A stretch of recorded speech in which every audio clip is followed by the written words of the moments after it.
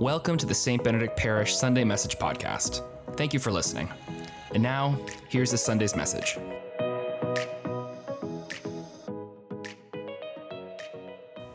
So I grew up in a rural part of Ontario, and neither of my parents were farmers. We didn't live on a farm, but we did live out in the country, which meant that along our property ran an electric fence that the neighbor would use to keep his horses and cows in the field instead of running off. And whenever our friends from the city, from the suburbs, would come to hang out at our place, my siblings and I would always find some way to bring them down to the electric fence. Now, we weren't monsters. We would tell them that it would shock them, but they had never seen an electric fence before. They didn't really believe us. I mean, if you look at it, just looks like any old fence. Just looks like any old wire, and invariably we dare them, well then, why don't you touch it and see what happens? Because that's what kids do. They dare their friends to do dangerous things. And they would touch it, they would get shocked, we would laugh at them, it was great fun, right? But I always like to take things a step further. And so I had one friend who had already touched the wire, so he already knew what the shock was like, and I just happened to ask him a question. I said, I wonder what would happen if someone peed on it.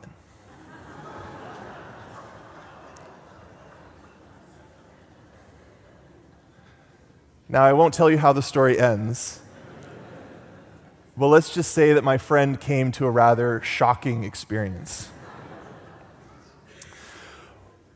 But all of my friends, after they touched the wire, they realized this fence isn't boring anymore. It doesn't look like anything on the outside, but there's a power coursing through it that they couldn't see. And right now we're doing a preaching series on the fundamentals, looking at the essentials of our faith based on the 4 pillars of the Catechism of the Catholic Church. And today I want to speak to you about the pillar of worship. The pillar of worship, which deals with how we celebrate the sacraments of our church. And there's 7 sacraments. There's baptism, confirmation, Eucharist, confession, anointing of the sick, holy orders, and matrimony.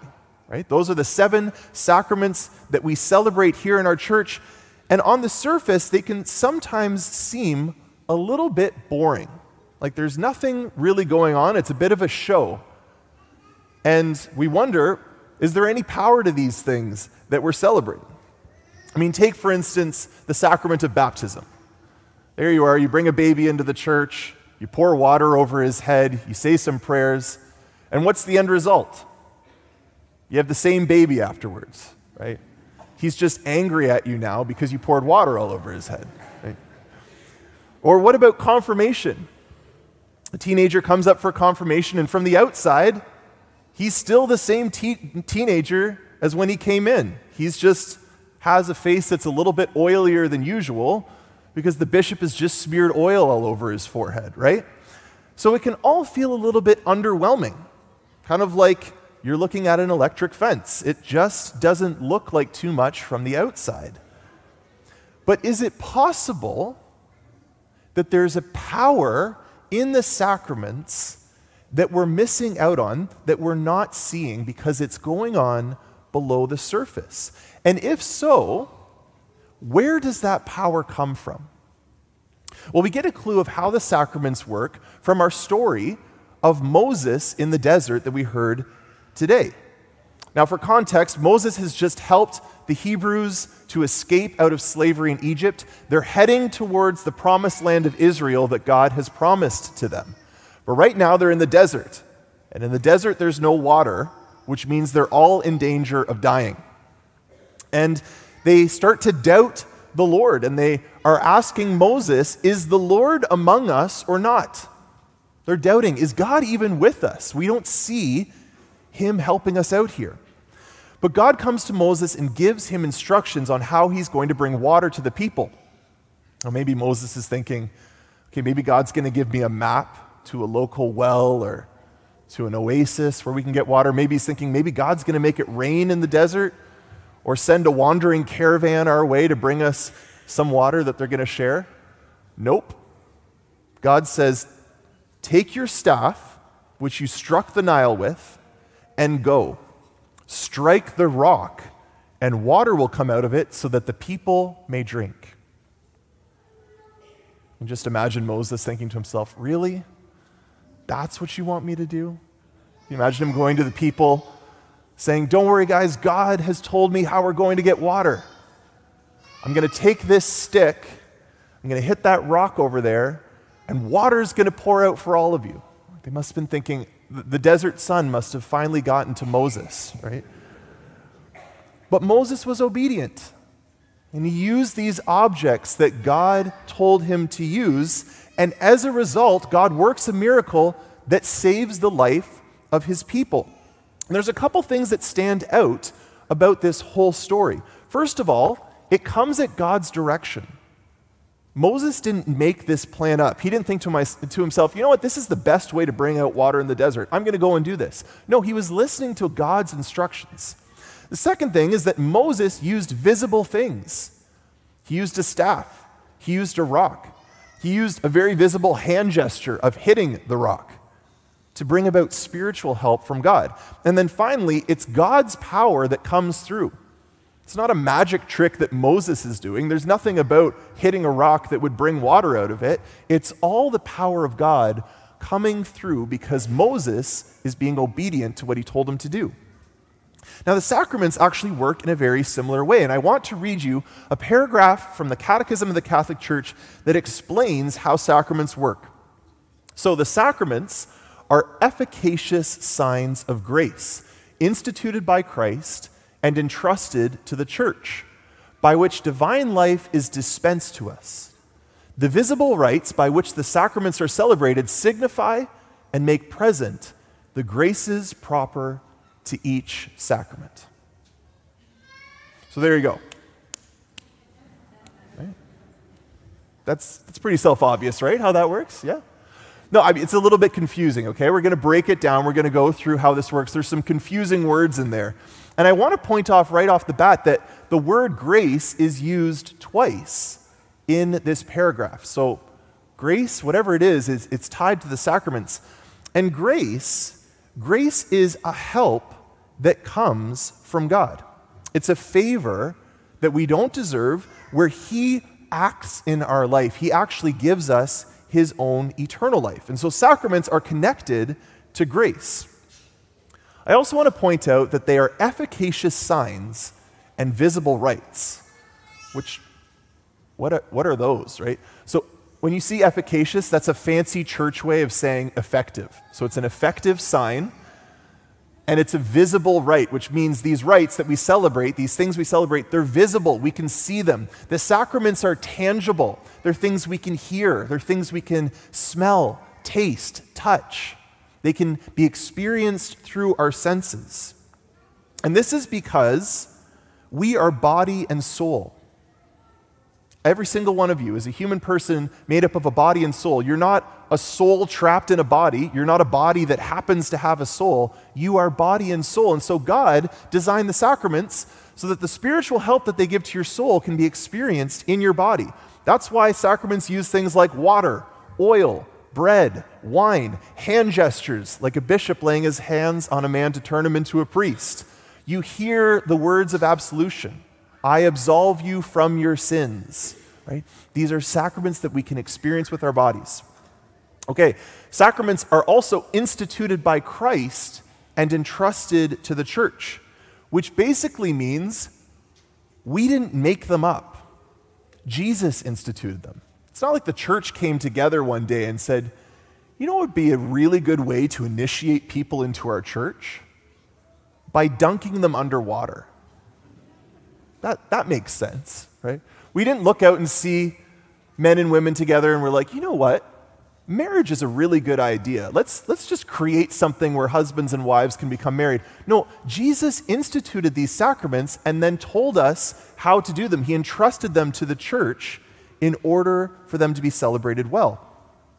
And then finally, sacraments signify and make present the graces proper to each sacrament. Now that's a little bit confusing, but basically this is saying this isn't magic. Jesus is the one that is working here. And God gives the grace, the help, the favor from God that is signified in the sacrament that's taking place. So look at baptism, for instance. You pour water or you dip someone in water. What does that look like physically? It looks like washing, right? We're washing someone. That's what's being symbolized. Well, in the sacrament, the symbol actually brings about the grace that's being signified. So the person's soul is being washed as the body is being washed. And all of the sacraments have a proper grace that is given to those who receive them. And when it comes to the sacraments, we don't have to guess if there's power in them or not. We don't have to be like those Hebrews that escaped from Egypt with Moses that are wondering, is the Lord among us or not? We don't have to worry about that because in the sacraments, we can be confident that God is in fact with us. God is not bound by the sacraments, which means he can do whatever he wants. He's God, right? He's not bound by them, but he has bound himself to them, which means he's made a promise that every time we come to receive these sacraments in faith, he will pour out the grace that he has promised is there for us. So if you don't feel something really profound and extraordinary every time you come to the sacraments, that's okay. Because their power isn't based on your feelings or your emotions about them. But often, there is no deep experience of the sacraments because we don't have a deep understanding of the sacraments. We don't know the power that God has given them just below the surface. And I want you to have a deep understanding of the sacraments. I don't want you to be in the dark. I want you to know how they work so that you can experience their power in your life. Remember, everything that we learn about God is meant to help us love him more.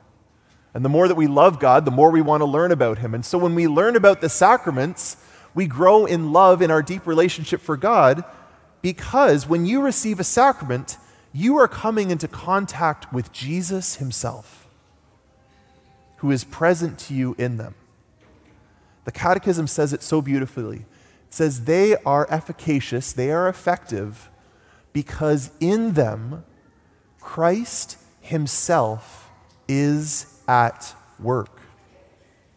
Jesus instituted the sacraments. The only reason they work, the only reason they have power, is because it is Jesus himself who is bringing you grace in them.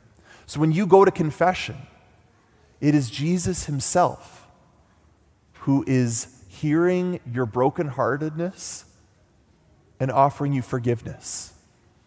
In the anointing of the sick, it is Jesus himself who comes to the sick person and ministers to them his mercy and his healing in the midst of their pain and their weakness.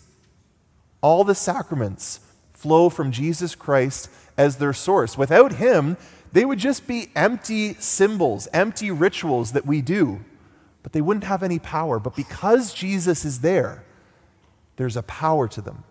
It's like that electric fence, right? It doesn't look like anything special on the outside, but Jesus is there with power. And I want to tell you a story of an anointing that I did for a person a little while ago who was in the act of dying. They were in the active stage of dying. This person, let's call her Mabel, she was very, very old. She had been in a coma for a week by this point, and she hadn't received any food or water since then. And so she was very, very frail, very, very close to death. And so I was called as a priest to come to her place and to give her the anointing of the sick. Now, the only other people in the room were her caretaker and her granddaughter. And as I came into the room and I saw Mabel lying in bed, I introduced myself. I said, "Hi, my name is Father Isaac. I'm a priest with the Catholic Church, and I'm here to give you the anointing of the sick to help you get ready to meet Jesus." And her granddaughter kind of interrupted and said, "Father, you don't have to talk to her. Like, she can't hear you. She's in a coma." And I said, "You're right, she is in a coma, but I don't know what she can hear. I don't know what her consciousness level is. And for the sake of her own human dignity, I'm going to introduce myself and help her even on a spiritual level to get ready for the grace that she's about to receive." And so I started the prayer in the name of the Father, the Son, and the Holy Spirit. And immediately, this woman who had been in a coma for 7 days shot her arms up in the air like this. And the caretaker was startled. The granddaughter's jaw dropped. And I just said, I think she knows we're here, right? I think she's been waiting for this. I think even on a spiritual level, her soul is responding to the presence of Jesus who is coming to her. The grace is starting to be poured out, and her body is responding to what's happening. And I anointed her, and very shortly after, she died, ready to meet Jesus. This is the power of the sacraments. From the outside, it seems so meaningless. There's an old woman who's dying. Some guy comes in and puts oil on her head, oil on her hands, and prays with her. But deep below the surface, there's a power coursing through the sacraments because it's Jesus in the room and he's ministering to her. In every single sacrament, Jesus is waiting for us to come and receive his grace that will bring us to eternal life. In the gospel, Jesus is sitting by this well, and he offers to the Samaritan woman the gift of living water that will satisfy her for all of eternity. And the same is true for every single one of you when you approach the sacraments. Jesus is waiting there for you. He says to you, come and drink. Come and receive the living water that is pouring out for you in my grace. At your baptism, Jesus says to you, come and be washed of your sins and be reborn as children of God. At your confirmation, Jesus says to you, be sealed with the gift of the Holy Spirit. Receive my Holy Spirit. Be set on fire with divine love. Every time you come to confession, Jesus says, come to me, leave your burdens, leave your sins at my feet, and I will forgive you. Every time you come to Mass, Jesus says, come to my altar, receive my very presence, my body, my blood into your soul. Every time you receive the anointing of the sick, Jesus comes to you as your divine physician and brings you his healing and his mercy. For those of you who are married or are going to be married, Jesus says, come to me with your spouse, bring your love, and I will elevate it. I will elevate it supernaturally and bond you together for life. For those of you who are called to be priests or deacons, like Father Dan and myself, Jesus says, come to me and I will make you into my ministers of sacramental grace to the world. Jesus says, come to me. From his heart pours out living waters for us to drink that will bring us into a deeper relationship with the God who created us. When you receive the sacraments, and I hope you receive them often, come with an expectant faith because Jesus is waiting to release powerful, powerful graces into your life when you do.